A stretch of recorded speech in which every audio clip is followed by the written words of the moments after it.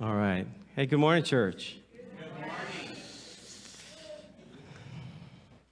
Hey, I'm going to need a couple things this morning. Can somebody, Doug, can you grab the garbage can and bring it up here from behind you, please? Is it trash or garbage can?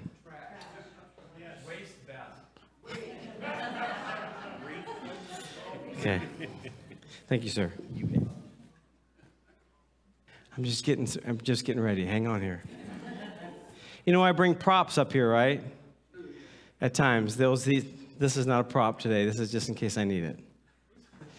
Hey, a lot of you guys know, what our family's been going through, and yeah, it's been challenging.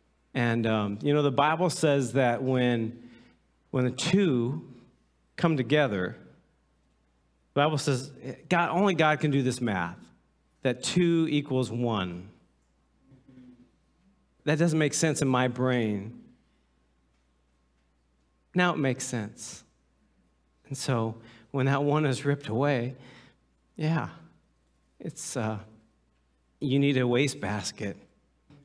Annie came into my office yesterday. She goes, "Can I dump out your garbage?" And I felt I had to explain what was in my garbage. I had a huge Mountain Dew. And I don't drink Mountain Dew. Don't really care for Mountain Dew. But Cleo loved a Mountain Dew. And her friends, Doug and Leanne Ellis, when she was in a rehab place, brought her a whole 6-pack of these massive Mountain Dews. And the economical guy that I am, I said, I can't just throw them away. So I drank that whole thing for lunch. And not 6-pack. Tim, did you really? No. I just drank 16.9 ounces. I didn't even know they made a 16.9 ounce. Now I do. And then the rest of the garbage can was full of Kleenex. Just because that's just where I'm at personally. And a lot of you have been asking, and you've been sending me cards, thank you. Been sending me emails, thank you. Text messages, thank you. And it's just going to take a while, right? Yeah. Someday I should tell our story. Well, I'll tell it real quick. It has nothing to do with what's going on today, but, we met in youth group.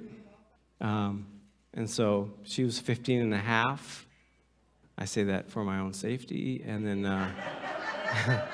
I was 17. We actually knew each other a little bit before that. I didn't like her at first because her and her friend were real flirty, and I didn't want to go out with a girl that was real flirty, but she was super cute, and so I kind of put that past. I said, I can figure that out. So we dated for 3 years, and then her mom approached me and says, I know you're the man for my wife, but I want her to wait a year when she gets out of school. So she graduated late June in 1985, and we were married in early July of 86. So we waited a year and a couple days to get married. So, so we were together, married 35 years. So it's just one of those things where God is walking with me, and every song I sing now is so rich and full. And I was thinking of the song, God, take us deeper, And the picture I had was water polo. Have any of you guys watched? Any Olympics fans? You watch the Olympics? Anybody watch the water polo? Now, if you're watching water polo and you're kind of thinking, that looks pretty easy because they're just like, it's like 3 feet deep and they're just like running around with the ball and they're, they're doing this because they can't touch it with 2 hands. Did you know that? They can only touch it with 1 hand. And so they're doing this, but it's like 10 feet deep. And you only see from about here, and they're swimming around, and it looks like they're having a great time. But have you ever seen the camera shots from underneath? Who has not seen the camera shots of water polo underneath the water? So what is happening is they're not wearing much underneath, right? But they are tugging, pulling, ripping, grabbing the person, and that's why if you when you watch it, I want you to watch. They're like bobbing. They're not just doing that for fun, like, hey, I'm going to go underwater for a second, and they pop back up. They're being tugged under constantly by the other team. illegally, but that's what they're doing. They're grabbing arms, they're grabbing whatever they can grab, mainly swimsuits, and pulling them under to fight to get that ball. And that's when I was singing that this morning, the Lord gave me that picture of, yeah, you're in the deep water, and you're being tugged at, but you're not going under. You're not going to go under because I'm with you. So he's with me. And I just want you to know that. In the midst of the hard, he's with me. And I feel his presence daily, moment by moment. Yeah, is it hard? Yeah, of course. If it wasn't hard, then I'd be in trouble. And as a pastor of this church, our church would be in trouble. And so the price of love is grief and pain. It was worth it. Well, I was a youth pastor for 20 years, and I loved it, felt called to do it, played a lot of crazy games. And the reason why I played games in youth group was if I could get a group of teenagers to come and be goofy with leaders, it would knock the barriers down. And so we're playing crazy games together. And then when we sit down and we talk about Jesus, the barriers are down and the hearts are open. Played all kinds of crazy games. One of my favorite games ever was, what would you do for $1?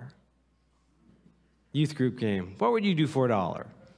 Played it one time at our house. We had this tiny little doggy door because we had a small dog, and Jack Russell Terrier. And so we had a guy living at our house at the time. His name is Brian. He led the game. And Brian was a little edgy. And it was junior hires at this time. So we had some junior hires. You know, junior hires range from all kinds of different sizes. We happen to have a smaller guy. And Brian says, would you crawl through this doggy door for $1? He did it. And that wasn't enough. Would you kiss the dog for $1? You know, let the dog lick your face for $1. He did it. So I thought I'd play a little game this morning. I have 3 not so crispy $1 bills today. See, I told you they're not so crispy. And so I thought I would play a quick game of what would you do for $1? Okay. Andrea, you're already telling me no? You're already out? I'll do it. Thanks, John. Okay, so I need a volunteer. And I'm looking around. I don't want to hurt anybody this morning.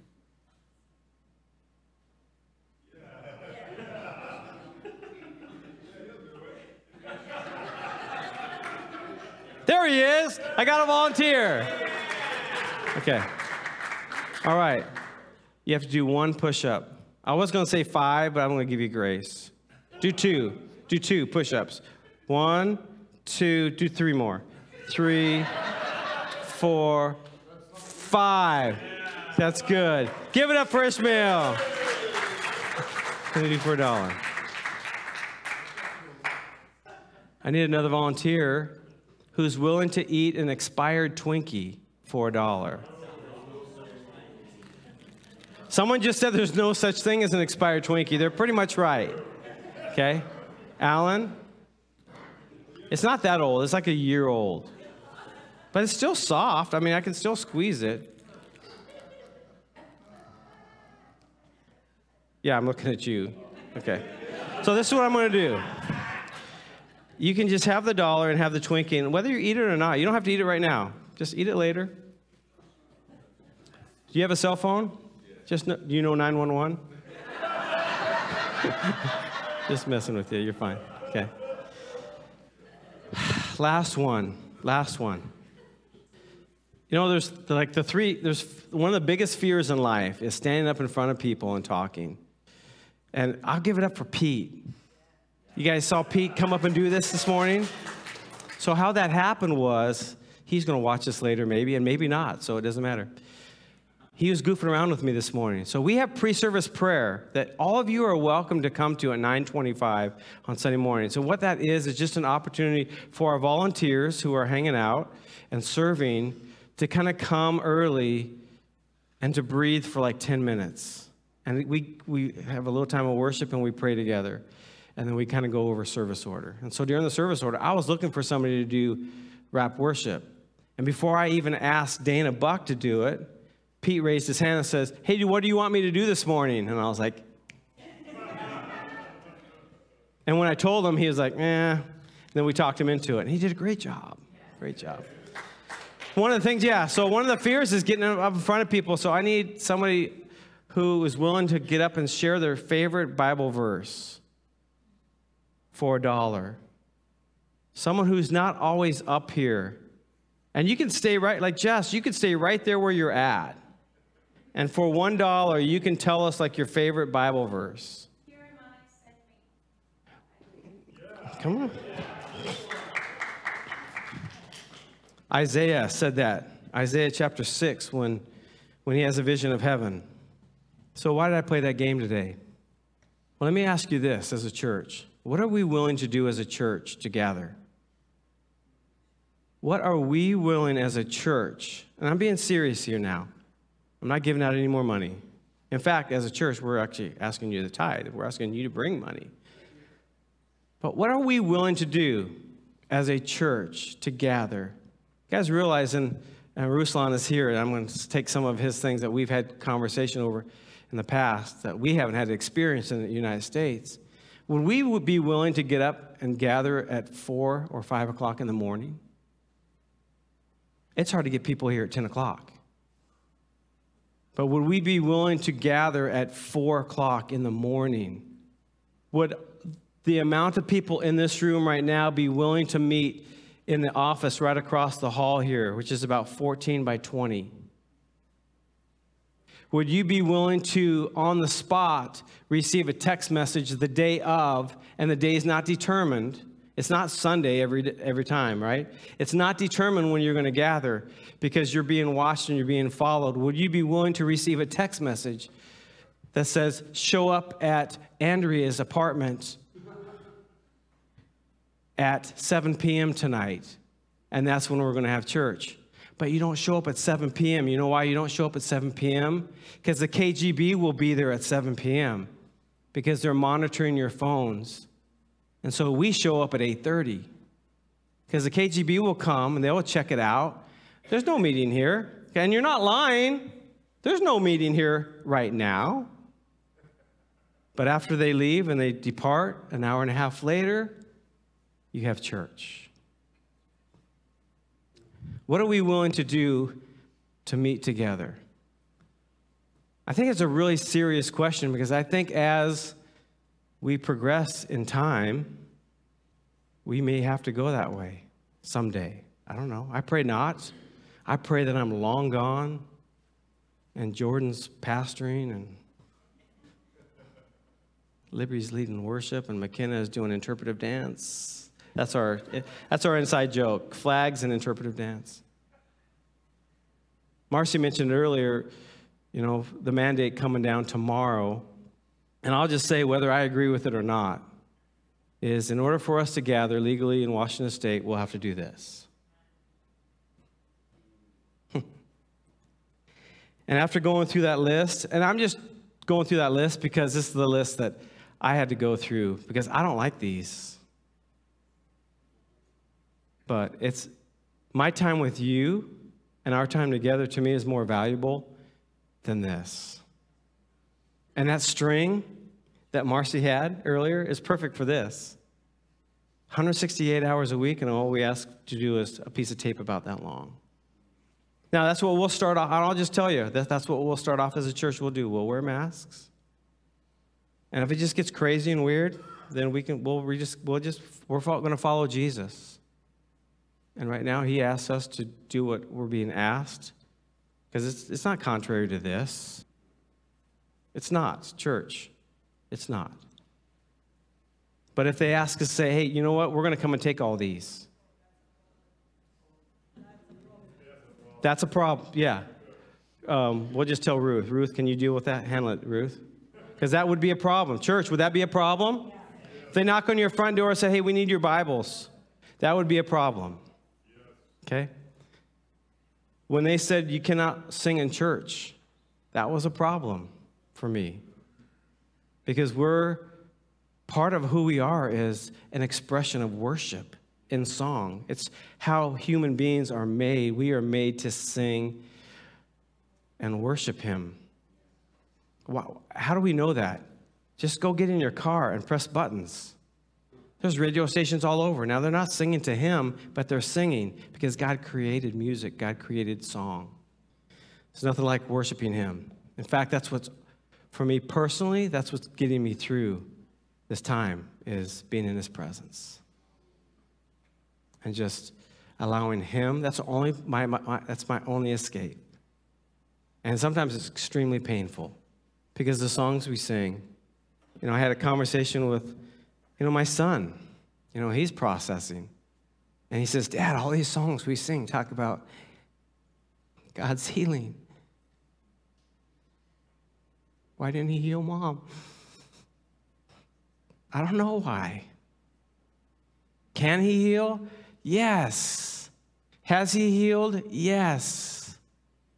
You'll hear it next week, but Cleo was not even given a week in 1989. Then she wasn't even given a month. And then even after a 12-hour brain surgery, and she had a massive stroke, and she wasn't given any time. And then the doctor, I remember after the 1-year checkup, the doctor said, best case scenario, 10 years. I don't really want to hear that from doctors, honestly, but that's what we heard. Well, she made it 32 years. I believe that God healed her to that point to get her to 32 years and live the life that she lived. An amazing life. And so, can he heal? Yes. Does he heal? Yes. So sometimes, I'm just saying from what I've seen and what I've experienced, sometimes does he choose not to heal? I just tell you from my experience, I would say yes. Do I understand that? No. If you're a parent in the room, what's one of the worst things that you experience is when your kids are sick? First of all, it's really inconvenient, but it's painful to watch your kids be in pain. And most parents would trade places with their kids. God's the perfect parent because you know what he did? He did trade places. And that's why Jesus came. Jesus came because we are sick. There's nothing we could do about it. And so Jesus came and says, I'm going to fix this. When you think of Jesus, I just want you to take a moment. Take a moment. And I want you to think of Jesus right now. What comes to your mind when you think of Jesus? As I just speak his name, Jesus, what comes to your mind? And I know for those of you at home, you're welcome to text me, even though I don't have my phone, but I would love to hear. Honestly, I would love to hear what you have to say. 206-941-0959. Text me. I'll respond after service. For those of you in the house, I'm not going to pass the mic around, but I would love to hear from some of you. When you hear the name Jesus, what do you hear? What do you think of?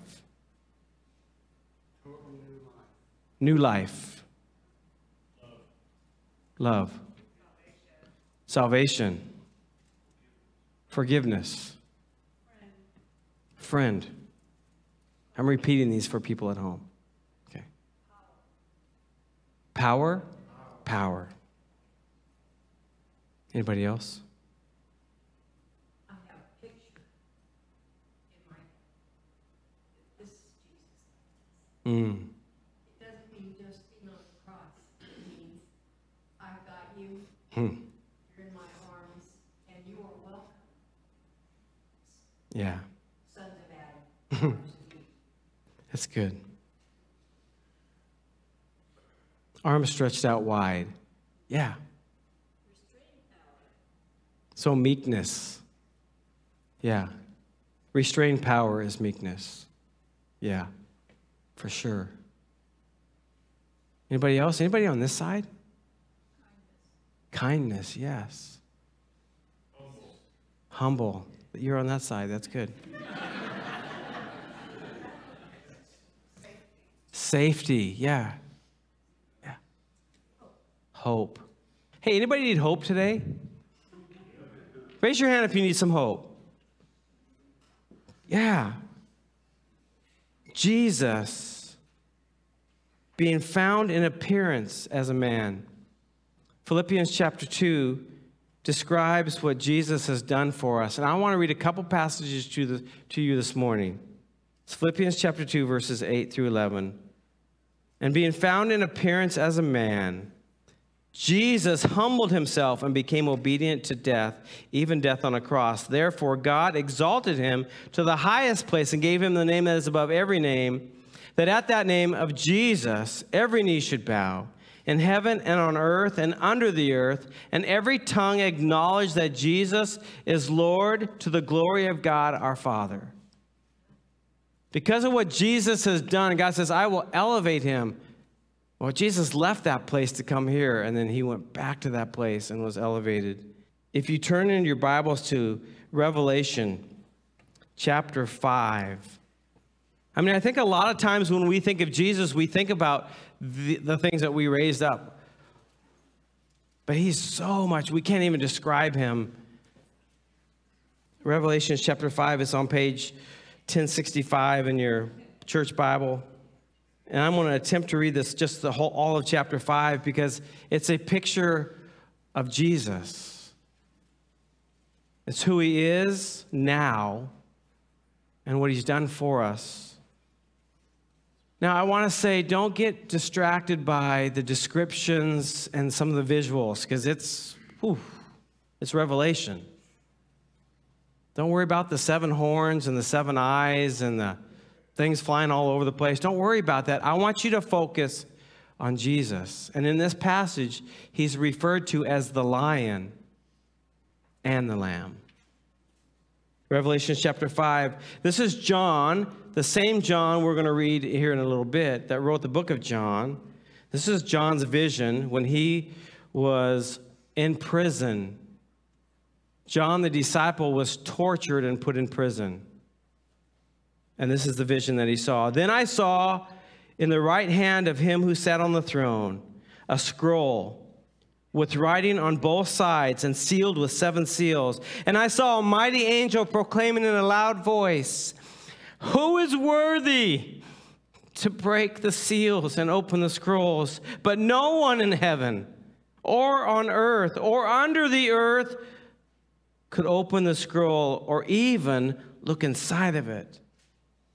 So I, John, I wept and wept because no one was found who was worthy to open the scroll or look inside. It was like an impossible situation. Unless someone was worthy, the world was done, is what John is saying. Then one of the elders said to me, "Do not weep. See, the Lion of the tribe of Judah, the Root of David, has triumphed. He is able to open the scroll and its 7 seals." Then I saw a lamb, looking as if it had been slain, standing at the center of the throne, encircled by the 4 living creatures and the elders. And the lamb had 7 horns and 7 eyes, and there were 7 spirits of God sent out into all the earth. He went and took the scroll from the right hand of him who sat on the throne. And when he had taken it, the 4 living creatures and the 24 elders fell down before the Lamb.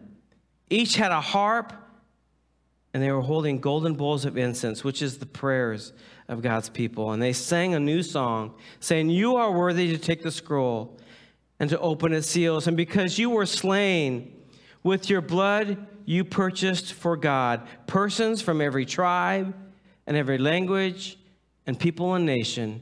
You have made them to be a kingdom of priests to serve our God, and they will reign on the earth." Then I looked and I heard voices of angels numbering thousands upon thousands and 10,000s times 10,000s, and they encircled the throne and the living creatures and the elders, and in a loud voice they were saying, "Worthy is the Lamb who was slain to receive power and wealth, and wisdom and strength, and honor and glory and praise. Then I heard every creature in heaven and on earth, and under the earth and on the sea, and all that is in them, saying, to him who sits on the throne, to the Lamb, be praise and honor and glory and power forever and ever. And the four living creatures said, Amen. And the elders fell down and they worshiped him. That is our Jesus. That is where he is, like right now, with thousands upon thousands and 10,000s upon 10,000s worshiping him. And yet, church, he invites every single one of us to come. The Almighty, who is only he is worthy, he still invites us to come. And he's able to touch and heal and restore, to save and to rescue. Jesus is our King. He is, someone said earlier, he is the King of Kings and the Lord of Lords. And yet he's personal with every single one of us. He invites the weary, the burdened, the sick, the troubled, the stressed, the overwhelmed, the lonely, and the sad. So if you're weary this morning, I believe that God can bring you strength. If you feel burdened, the only freedom you're going to find is in Jesus. If you're sick, then I believe that he will comfort you. And I believe that he can heal you. If you're troubled, I believe that he will pour his grace into you. Anybody stressed? Raise your hand if you feel stressed right now. Come on, let's be honest. So God, I pray for those who are raising their hand right now, God, and I pray for a supernatural peace that can only come from you. A peace that we don't understand, a peace that we can't even figure out, but we don't have to, because it's your peace and you offer it as a gift. And so we pray right now for your peace, Jesus. If you feel overwhelmed, new perspective. Because sometimes we get so overwhelmed with our own perspective, because our perspective looks like this. The Bible says that God is the lifter of our heads, and so we go from here to here, and we get new perspective. If we feel lonely or sad, there's nothing like his presence. And the Bible says that he brings joy for the morning. Not the morning like morning now, but for those who are mourning, he brings joy. And I can attest to that, church. The fact that I can stand up here this morning is because of the joy of the Lord. Because he's not done. Now, I'll probably cry all afternoon. Maybe. Maybe I won't. But maybe I will. But that doesn't mean his joy is not there. John chapter 12. Such a great chapter. Jason's hit on it. Dana's hit on it. I'm going to hit on it again. We'll be in again in a couple weeks after Mercy Church. But for a moment in time, to me, this is one of the coolest passages in Scripture. It's because for a moment in time, there's a little taste of heaven. That Jesus actually is honored and worshiped and treated the way he was treated in heaven, or is treated in heaven. And that's when he triumphantly comes into Jerusalem. And they worship him. Now, are they worshiping him with kind of wrong motives? Some of them. Let me change that. Most of them, because they thought he was going to deliver them from Rome. But they worshiped him. And they honored him. Turn in your Bibles to John chapter 12, verse 12, page 925 in your black Bible. Before I read, remember the context of what's going on here. Jesus has raised Lazarus from the dead. They had this massive party. Mary falls at Jesus' feet and pours $30,000 worth of fragrance onto his feet. $30,000 our money right now today. approximately. And then the next day, Jesus goes to Jerusalem.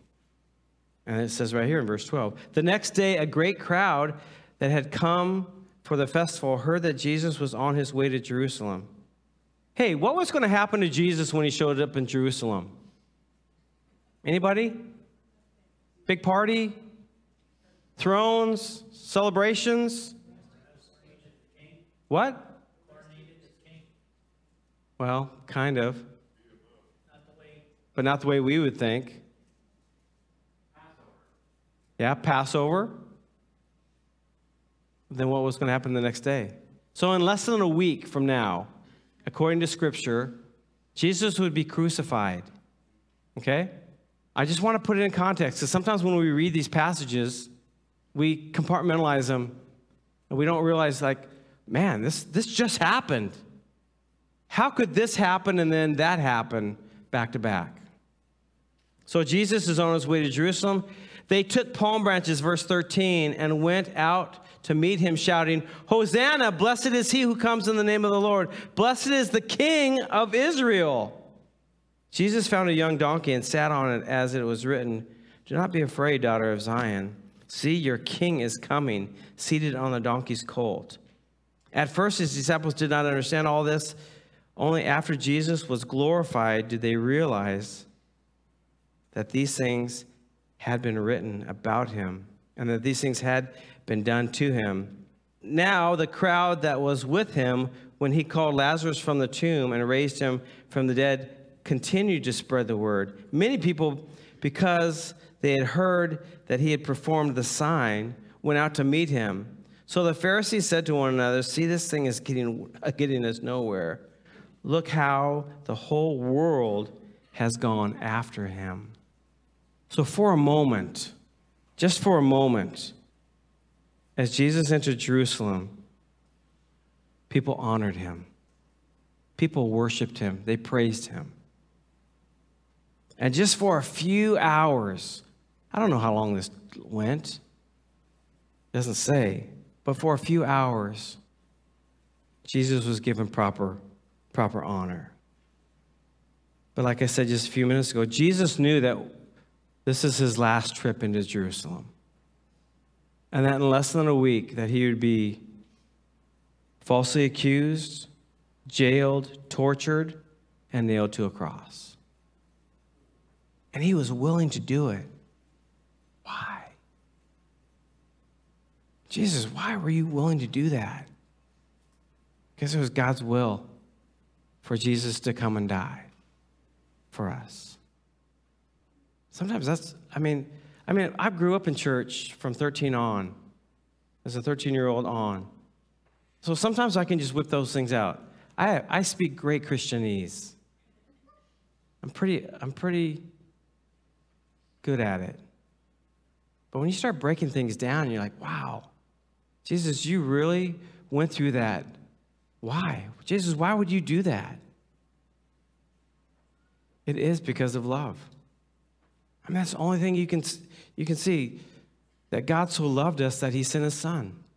There's no way we could do it. There's no way, as his children, we are broken and we were sick. Let me rephrase that. As his children, we are broken and we are sick. And he had to come to repair our brokenness and to bring healing to us. And I'm talking salvation, yes, but I'm also talking just living this side of heaven. I mean, I've led a pretty sheltered life, I think. I have great parents. I needed 2 sets of parents. That's how I'm a needy person. I needed 2 sets of parents to raise me. But I needed Jesus. And I just remember there was a time in my life where I was like, man, there's something wrong here. I feel lost. I was 13 years old. I feel lost. I don't get this. I thought it was all about riding your bikes and playing baseball. And after a while, that just didn't do it. And I felt like there's something wrong. Well, the reason why is because God was saying there is something wrong. You need me, and you don't have me. So I want you to come with me, and I want you to follow me. Man, I was a 13-year-old ding-dong. I didn't know what that meant. I just started going to church with my mom. I had no idea. But Jesus didn't care. He was patient with me, and he just kept inviting me to follow him. And he put amazing people around me who loved me, loved the ding-dong that I am. Notice I said I am, not I was. And they pointed me to him. I mean, maybe you're watching right now. My first youth pastor, Dennis Todd, and our friends Lori and Albert Gray, who just loved us and cared for us and lived out Jesus in front of us and challenged us. They just didn't let me do whatever I wanted to do. They challenged me. Man, what you're doing is, yeah, you can do that, but it's not going to bring you life. So how could Jesus know going like, man, this is your last trip in Jerusalem.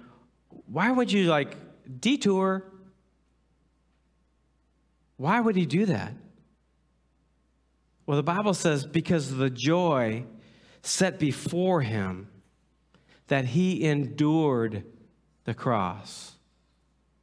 Most of us don't like that word, endured. That means we have to hang on.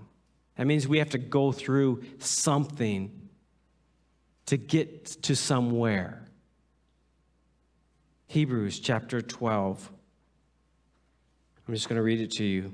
There's two things in Hebrews chapter 12. It's mainly written to us to hang in there and to focus, but the writer of Hebrews throws in that one line. And I'll just read you the one line, and then I'll read you the whole passage. For the joy set before him, he endured the cross, scorning its shame. You know, it was shameful to die on a cross. But Jesus wasn't the only one who died on a cross. Thousands upon thousands of people were crucified. But it was a shameful death. Why? Well, one, you hung there naked for everybody to see. We don't talk about that very often, about our Lord. Because all the pictures I've seen, he's got this cute little cloth wrapped around him. That's shameful, right? But the other thing is, you're watching someone slowly die and take their last breaths. And if you've ever read or studied about crucifixion, the Romans were masters at it. And in order for you to breathe, you had to push to stand up straight, to take a breath. Because after hanging like this for hours, it cut off your breathing. And so you'd have to push up to take a breath. Most of the time, they just tied your feet.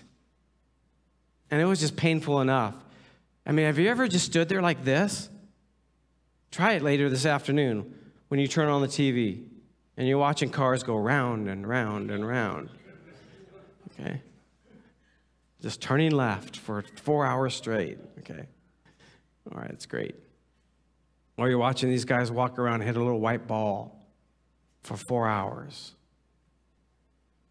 I'm not even a minute, and I'm like, all right, I'm done. That's hard enough. But when you push to stand up against nails that have been slammed through your feet, that's painful, church. And that's Jesus endured that, knowing that what was next was going to be glorious. What was next was he was going to win. And that you, Bob, would be saved because of what Jesus has done for you. McKenna, you too. All of us in this room who call on his name. And maybe you've never called on his name. Maybe you're watching. You've never called his name. He still died for you. Because while we were far away, Jesus still died, is what the Bible says. So he endured the cross knowing that what was next was going to be glorious. And the passages that we read out of Philippians and Revelation, that he would be able to stand again in heaven in victory. The Bible says he triumphed. That's such a great word. He triumphed and won the victory for us. So for those of us that live this side of heaven, I've been saying this for a couple years, and it's very real to me now. Yeah, this side of heaven is hard. I use other words at times. I won't describe that word to you right now. So how do we endure this side of heaven? Well, the first part of Hebrews chapter 12, verse 1 says this. Since we are surrounded by such a great cloud of witnesses, Hebrews 11 is this whole group of people that have gone before us, that already have walked the walk and had faith and believed. And you see the blessing that God says, all right, you're following me. And all of chapter 11, it's like the Hall of Fame. And then at the very end, it gets into there's a lot of people that have gone before. Their names aren't even mentioned, but they are tortured, murdered, crucified, martyred for their faith. And then the writer says, well, since we're surrounded by all these who have gone before us, who've proven who our God is, then this is our response. Let us throw off everything that hinders. Let's throw off everything that gets in the way and the sin in our lives that so easily entangles us. The things that so easily mess us up. And let us run with perseverance. Oh, another word we don't like very much. I mean, preserves, I like preserves. Like strawberry preserves on my toast is great. We normally call it jam, but back in the day, they called it preserves. I'm talking about a few of the older saints in the house. Preserves, right? I'm not looking at some of you because I don't want you to think I think you're older. Okay. Perseverance. That we run the race with perseverance that God has marked out for us. And how do we do that? Verse 2, by fixing our eyes on Jesus, who is the author and the perfecter of faith. And then it describes what he's done for us. Who for the joy that set before him endured the cross, scorning its shame, and sat down on the right hand of the God the Father. That's how Jesus was able to get through what he went through. And for us, how do we get through the hard times? How do we persevere? How do we continue to run the race? So we fix our eyes on Jesus. And don't get distracted with mandates. Church, I'm preaching now. Don't get distracted with mandates. Don't get distracted with culture. Don't get distracted by sports and hobbies, even family and friends, but fix your eyes on Jesus. And he is faithful to lead us. All of chapter 11 of Hebrews has all these saints that gave their hearts to Jesus and followed him. And God was faithful. That whole chapter is to remind us that our God is faithful. I'm here to remind you this morning, even in the midst of death, our God is faithful. I wasn't going to share this, but I'm going to share it. And I might have to stand over by the Kleenex. So on Monday, I came home from the hospital, Monday the 26th. I was getting ready to go play softball. I'd been in the hospital for about 6 hours, and I'm walking out the door, and the doctor calls and said, we think you need to come down because we don't think she's going to make it. So I called my son. We cried on the phone, and he came and picked me up, and we went into Seattle. And we said our goodbyes, and we left just in time in the car on I-90 to hear the grand slam by the Mariners to win the game. And I just felt the Lord say, I'm with you. I was afraid because I've never been in a room where somebody's passed away. I've been close, been there before, been there right after, been there long after, but never there. So got up Tuesday morning, 6-ish, slept a little bit.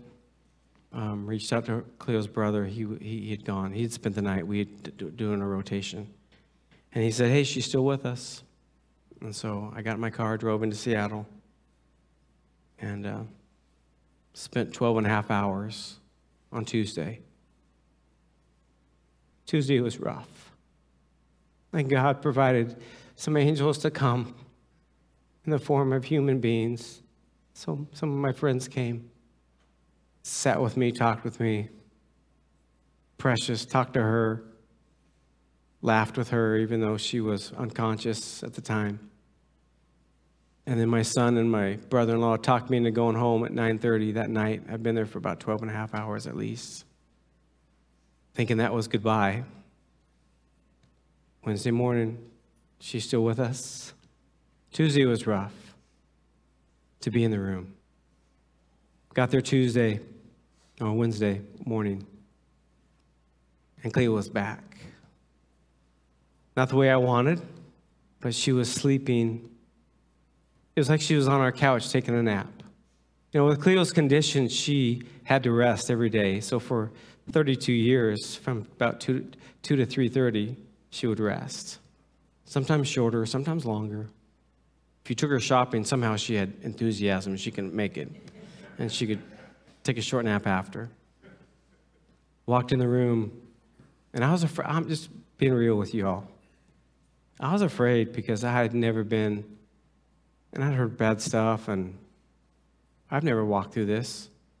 And I don't recommend it, but we will. This side of heaven. And she was Cleo just laying there sleeping. As peaceful, I mean, I'm telling you, church, as peaceful as could be. And it was just her and I for 3.5 hours. And I prayed and had my phone. I don't even have my phone. Had my phone setting on the bed and just playing worship songs. Songs that the Lord put in my heart. Cleo hated new songs, but I have a whole bunch of new songs. So I was playing those. Played some old hymns. How Great Thou Art. Over and over in her room. It's the most peaceful thing I think I've ever experienced. In the midst of the crazy difficult, God's peace was with us. And I heard God speaking, and so I'll just tell you, one of my nicknames for Cleo, and I never said it at church, but I used to call her Baby Cakes. Where did that come from? I have no idea. And she would laugh and she would giggle over it, you know. So for years. And I had shortened it, most recently, I had shortened it just to Baby. Not you. Some of you are thinking, you called her Cakes? No. I didn't know. She loved cake. And our nurse we had on that Wednesday, just an incredible person. If you've ever been in the hospital and you have a nurse, and the nurses that really care, you can tell, right? And the nurses that don't care, you can tell. This one cared. In fact, almost all her nurses cared. And I'm sitting at her side, and the nurse comes in and rubs Cleo's face. This is what the nurse said. This is what she said. Hey, Baby Cakes. And I just want you to know that was the Lord speaking to me. That was the Lord speaking to me and said, I got you. I got you. And it wasn't long after she took her last breath. As peaceful as can be. And 5 seconds later, one of my best friends walked in the room. Krista walked in the room. Because the Lord knew I needed somebody there that day. And she just felt the Lord say, I need to go up there. And so we sat in that room, hour and a half? 2 hours? Yeah. Just told stories. It was awesome. So how do we go through stuff like this, church? Because Cleo's not the only one that's going to pass. The Bible says that, and it's one of those verses that, go figure, precious in the sight of God is the death of his saints. because he knows they're free and he knows they're home. They're home free. So how do we endure that? How do we walk it? How do we get through it? We fix our eyes on Jesus. There's nothing anybody can say or anything they can do to fill that place. Only Jesus. Can I give you a little instruction? Is it okay if I give you a little instruction? When somebody loses somebody, you don't have to say sorry unless you did it. I've got a lot of sorries. And I get it. I say it. But I think what's needed the most, if you don't have the words to say, then just say, I'm here. I've had a few people reach out to me. Tim said, I don't have the words, but I'm here. Many of you have said, I'm here. I think that's the best thing we can say when someone's walking through it. You notice I said walking through it, because it's not a stop, it's not a destination, praise the Lord, but it's a pathway. Psalm 23 is for us who are still living. And though I walk through the valley of the shadow of death, I will fear no evil, for you are with me. He's with us. Next Saturday is going to be a celebration day, I hope. I mean, my daughter-in-law has written the eulogy, and I tried to read it yesterday. Oh, my gosh. Whole box, almost. And then my friend is putting together the video of the pictures that we've done. And I was like, oh, I don't even know. But we need to celebrate one another, right?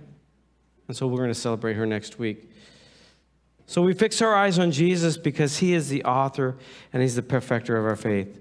I wanted to tell you a little bit of our story. I know I've gone long this morning. Pastor Marcy I'm going to hide from her. But she can chase me down now because she's got a V8 Mustang, So we fix our eyes on Jesus knowing that what we face here, this side of heaven, is just temporary.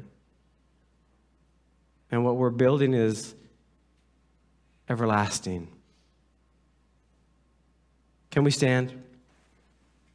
So Jesus was able to endure what he endured because of the joy set before him. So I just want to encourage us, whatever you're enduring this morning, whatever you're persevering through this morning, know that the joy of the Lord is set before you. That what you're going through is temporary, even if it's, for Cleo, 32 years. 32 years, which seems like an eternity, but it's a piece of tape on the timeline of eternity. So Jesus, I thank you for this morning. I thank you for your presence and being with us and watching over us and guiding us, correcting us, loving us. Lord, I pray for my brothers and sisters in this room and watching at home, Lord, that we would fix our eyes on Jesus, that we would look full into your wonderful face. And when we do that, the things of this world, the things that seem overwhelming and stressful, the things that bring sickness, those things will become strangely dim in the light of your glory and in the light of your grace.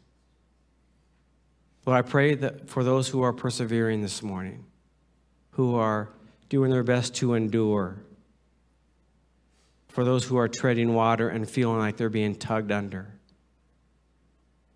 Lord, I thank you that you are faithful to finish what you have started. And when you're done, you bring us home. And that's not something to be afraid about. But like Paul says, this side of heaven, all right, Jesus, I'm going to live for you. Oh, but it's going to be so much better in heaven. So much better. So, Lord, I pray for visions this week. I pray for revelation this week. I pray that we would be your church, even with masks on, we would still be your church. In Jesus' name. Anybody said? Amen. Amen. God bless you all.